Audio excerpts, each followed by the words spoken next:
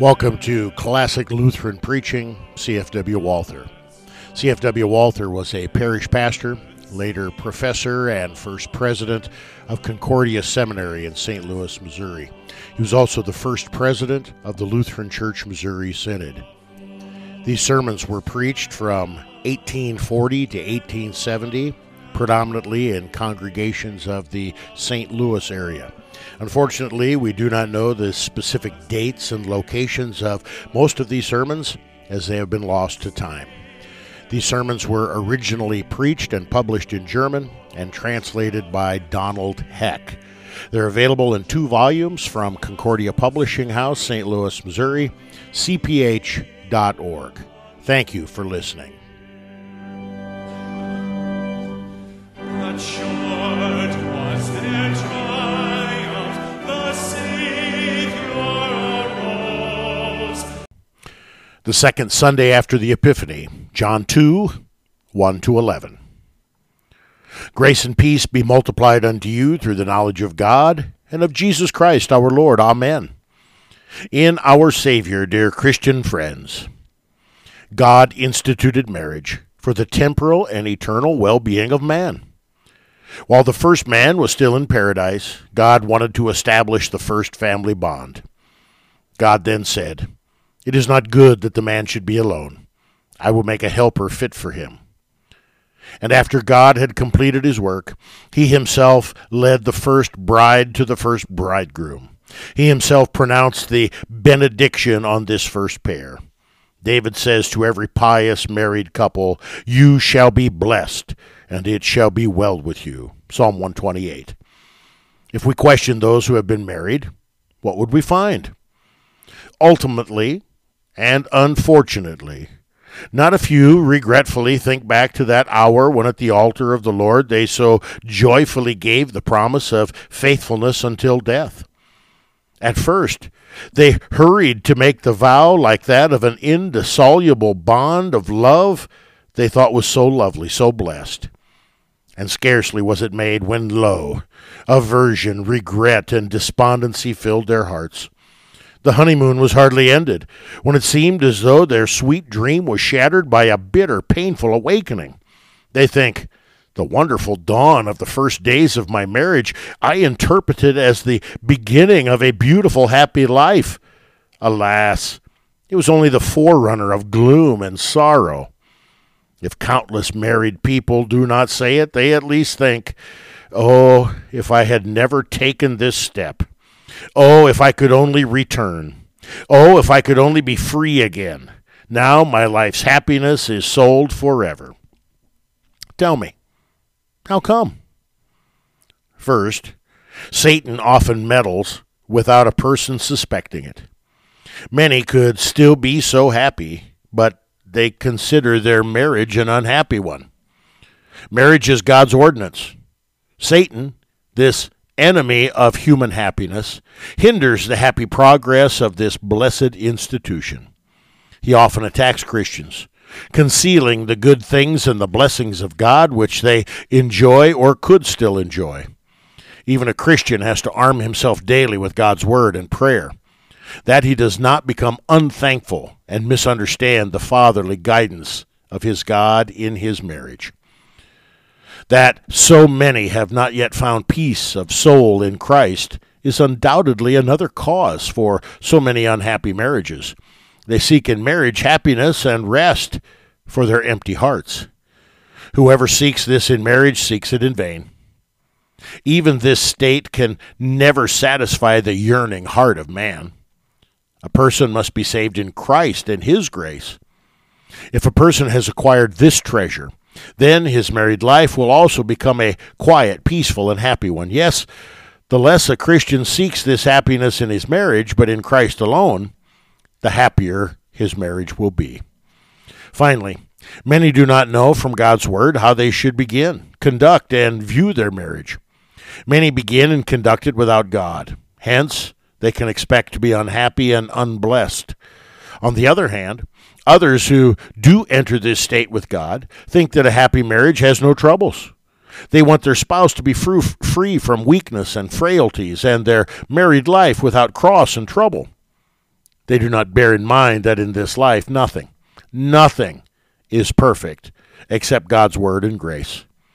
They do not bear in mind that no one has ever found a perfect spouse. They do not bear in mind that in every other relation, they would have to bear still other, if not the same frailties of their spouse.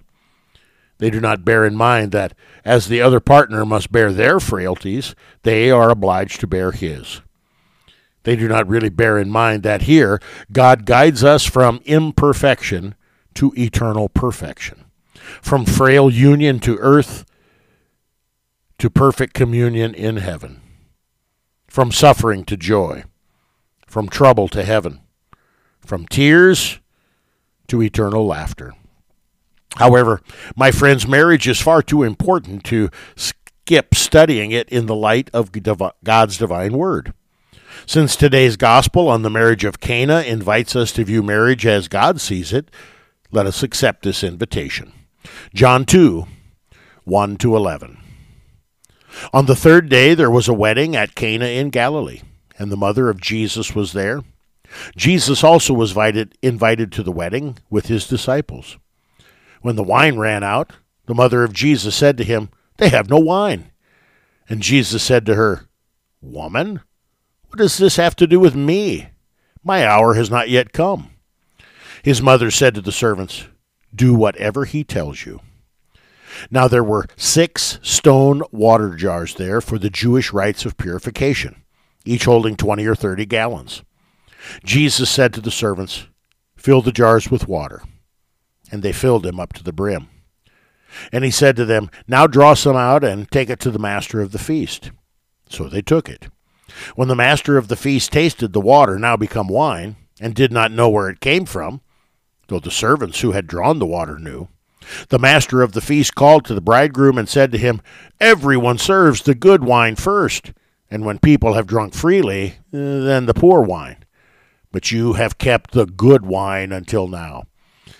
This, the first of his signs, Jesus did at Cana in Galilee, and manifested his glory, and his disciples believed in him. The gospel reading of the marriage at Cana gives us occasion to direct our attention to the state of matrimony. Marriage appears to be a secular matter and not for the church to consider. But we must consider that for a Christian, all earthly relationships have a higher meaning, that there is a relationship between the kingdom of God and his soul's salvation. The Word of God must shed its light on marriage. A Christian is very much in need of the instruction on marriage from God's Word. Of course, Christians should be in the world, but not of the world.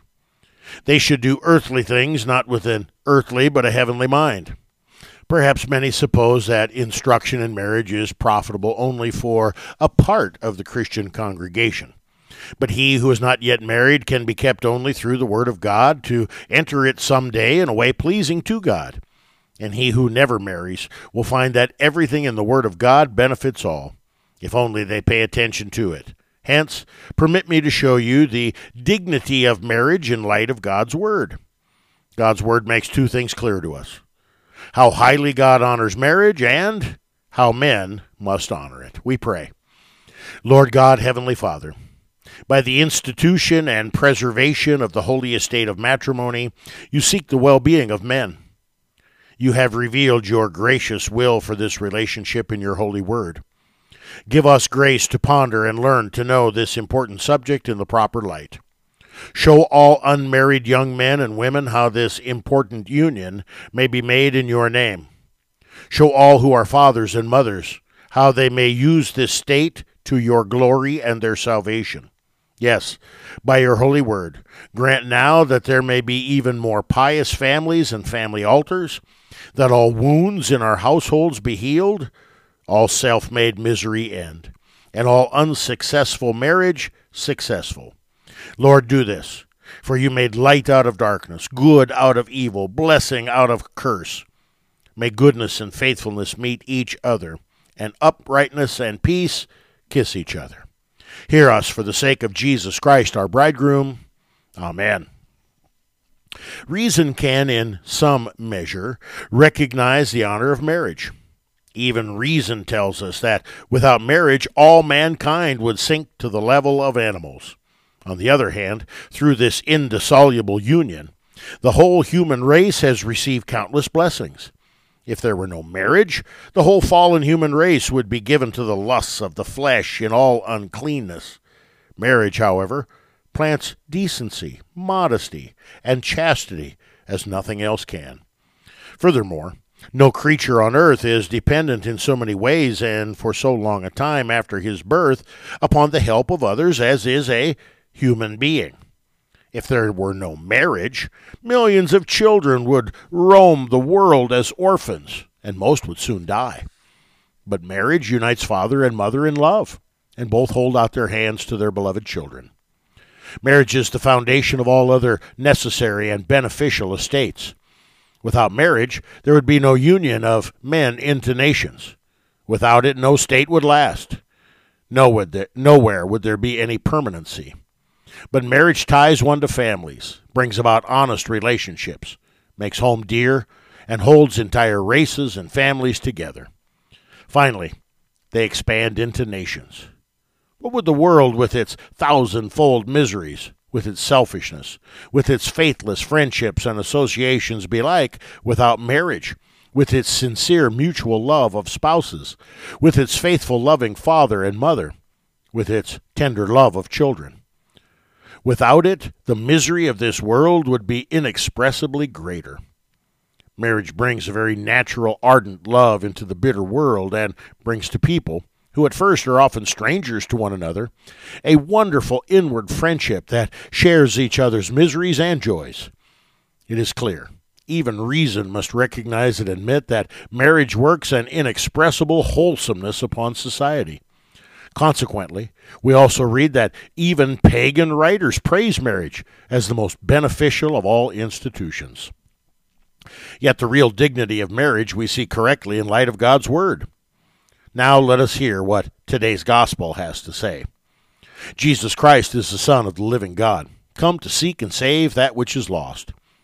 First 30 years he lived in unnoticed quiet. Finally, he entered upon his office of Messiah and began to gather about him a group of disciples. At this time, there was a wedding at Cana in Galilee, probably among the relatives of Mary, the mother of our Lord. Since Jesus had just appeared in Galilee, he and his disciples were invited. And what did Christ do? One might have thought that he who had come to found the kingdom of God, a kingdom of heaven on earth, would have declined the invitation. No. He accepted it and honored this wedding, not only by his gracious presence, but to reveal his glory, he did his first miracle there. And what was the miracle? Did he heal a sick person? Did he awaken someone from the dead? No. Since the wedding guests lacked wine, he revealed his glory by miraculously turning water into the most delicious wine. My friends, this most wonderfully revealed the dignity of marriage. We see 4 points hidden from reason. First, marriage is a holy institution that God himself instituted. Second, it is a state that God himself sustains by his omnipotence. Third, it is an institution whose necessities God himself provides. Fourth, it is one in which God wants to reveal himself to men. An unbeliever considers marriage either a burdensome limitation to his roaming unclean lusts, or at best, he views it, as do the honorable heathen, as a beneficial human institution. He sees in marriage nothing holy, nothing divine. He considers it a subject for jokes, and he elicits from him at least a smile if one speaks of holy matrimony. But the Word of God discloses that man did not institute marriage. It is not dependent upon the laws of the different states. It is not a human invention or a mere traditional arbitrary custom. No, from God's Word we see that as soon as the all-wise God had created heaven and earth and the first human beings, he also ordained that the human race is to be propagated by one man and one woman in an indissoluble union until their death. According to God's clear Word, The Lord instituted marriage. The Most High Lawgiver says, "You shall not commit adultery," Exodus 20. And what therefore God has joined together, let not man separate, Matthew 19. And so it is that before God all fleshly union of the unmarried is adultery. God has threatened to punish this sin, as well as the breaking of the marriage bond, with nothing less than eternal damnation. We read in the letter to the Hebrews, God will judge the sexually immoral and adulterous, chapter 13. And in St. Paul's letter to the Ephesians, for you may be sure of this, that everyone who is sexually immoral or impure, who is covetous, that is, an idolater, has no inheritance in the kingdom of God and Christ, chapter 5. Oh, what a holy, inviolable ordinance marriage is. That it is a divine institution. God has also revealed by having preserved marriage in the entire world until this hour. How many useful ordinances have been made? However, in time they have fallen and other laws have taken their place. But marriage has lasted until this hour for almost 6,000 years among the nations of the earth. Many wicked people who have striven to live after their lusts have often used their power, cunning, art of persuasion to dissolve the laws of marriage. There have even been lawgivers among the heathen who have striven to make a bestial living together lawful. But these states have either soon fallen of themselves, or those who were misled saw such great ruin descending upon them that even the most barbarous heathen have always returned again to marriage. As there has been no nation under the sun on which one cannot find traces of a faith in God, so there is no people so uncivilized among whom one does not find traces of the knowledge of the dignity of marriage, despite all the abominations and filth in which they live. Tell me, my friends, since we see that all men have fallen so deeply, since we see how they have kicked over the traces and have sought the unrestrained freedom of their lusts and desires, what power so manages the world, even darkest heathenism, that the law of marriage could not be completely abolished? Why has no human lawgiver in the long run ever yet succeeded in overriding the marriage law? Why has this law been so preserved for all times among all nations, despite all the sound and fury of the unclean spirit and his apostles? Is anyone so blind as to call that blind chance? No. The Most High Author of this law must himself have most ably provided for its preservation. God has, with indelible writing, deeply engraved in souls and consciences, the very law of keeping marriage holy. Yes, marriages are consummated on earth, but they are made in heaven. Even in the marriage of the godless, God has his ruling hand. For the one, the spouse chosen without God becomes the scourge of God. For the other, a tool driving him to God. Solomon therefore says, "A prudent wife is from the Lord." Proverbs 19. God reveals that marriage is his institution because he, in a faithful and fatherly way, provides for its needs. What Christ, according to our gospel reading, did for the wedding at Cana is an example of what God does for all marriages. When all they lacked was wine, not something necessary, only a means of comfort and cheer, the Lord could not see the bridal pair suffer embarrassment very long, but quickly used this opportunity to reveal his glory by miraculously supplying what they lacked. This is what the Lord always does. Millions of even poorer couples enter marriage with such empty hands that they often do not know where they will find bread and fuel for the day after the wedding. But do they not all find what they need? Yes. Do not the children of the poorest day laborers often bloom like roses, considering their frugal and coarse food?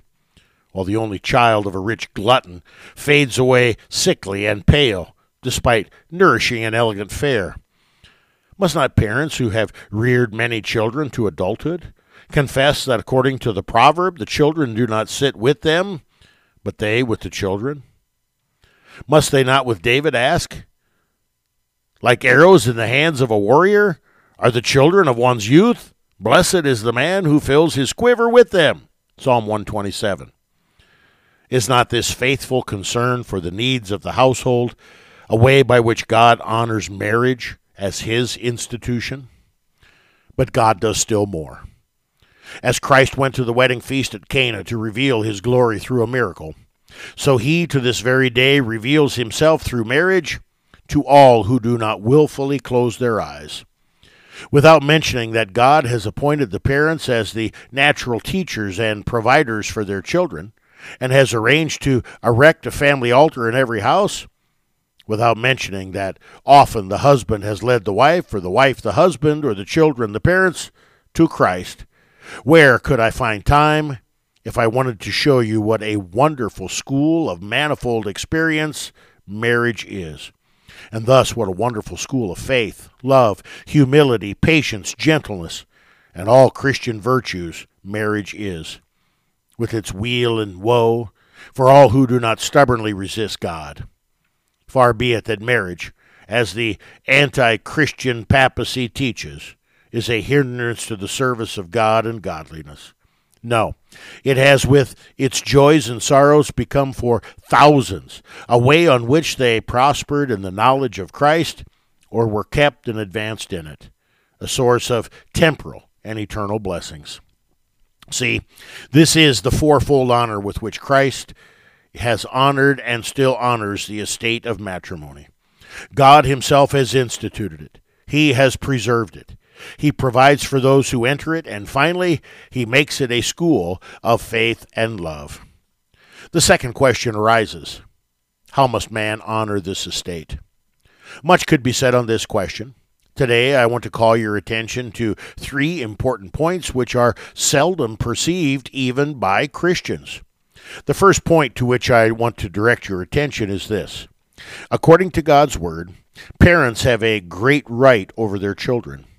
Not only did parents have the right to hire out their children until their marriage to other masters and use their earnings for their own needs, as we read in Exodus 21, not only did parents have the right to declare null and void the oath which their daughters made against their will or without their knowledge to God, as we read in Numbers 30, not only did parents in the time of the Old Testament have the duty and power to give husbands and wives to their children, as we read in Deuteronomy 7 and in the examples of the patriarchs, but also in the New Testament. St. Paul writes in 1 Corinthians 7 that the children should not give themselves, but the parents should give their children in marriage.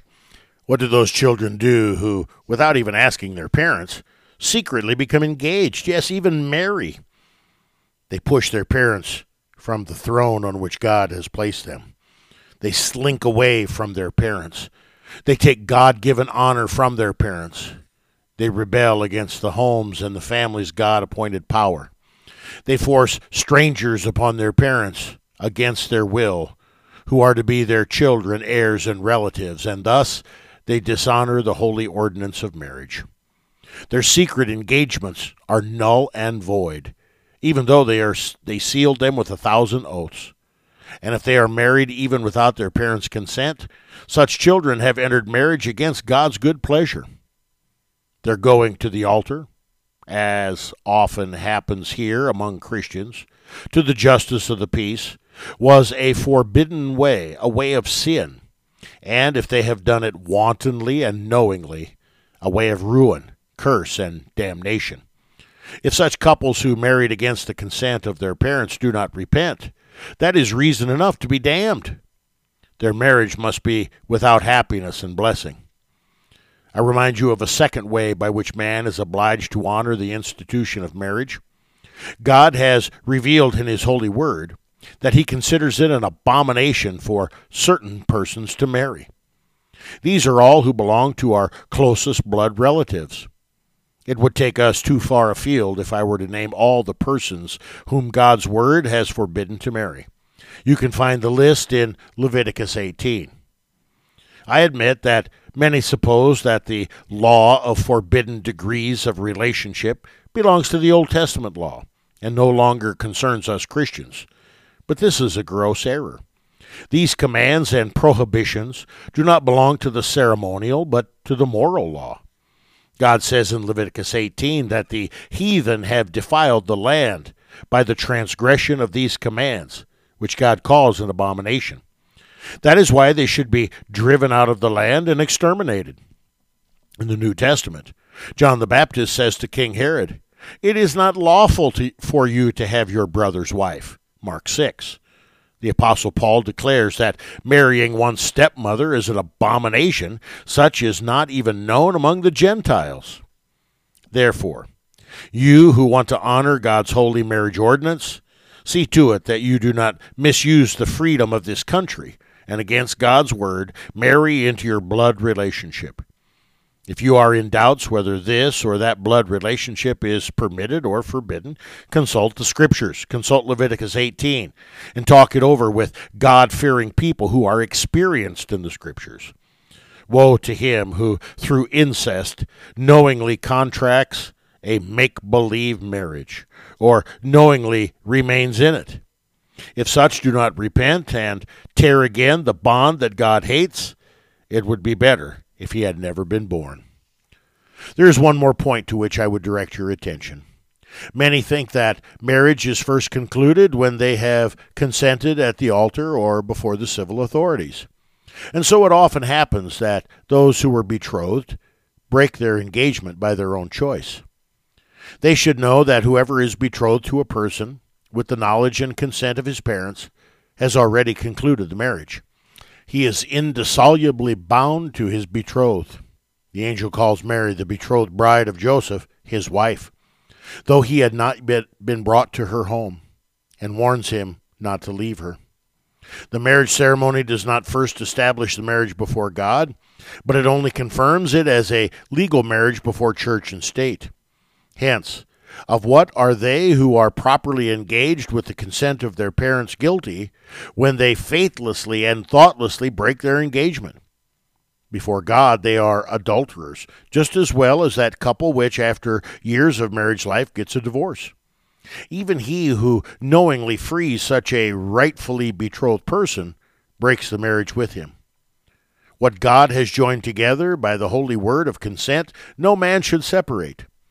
As baptism takes place as if it is done according to Christ's institution, and no creature in heaven or earth can annul it, thus marriage is also established if it is concluded according to God's institution by the mutual oath of marital faithfulness until death. And no person or angel can separate what God thus joined together without great frightful sin.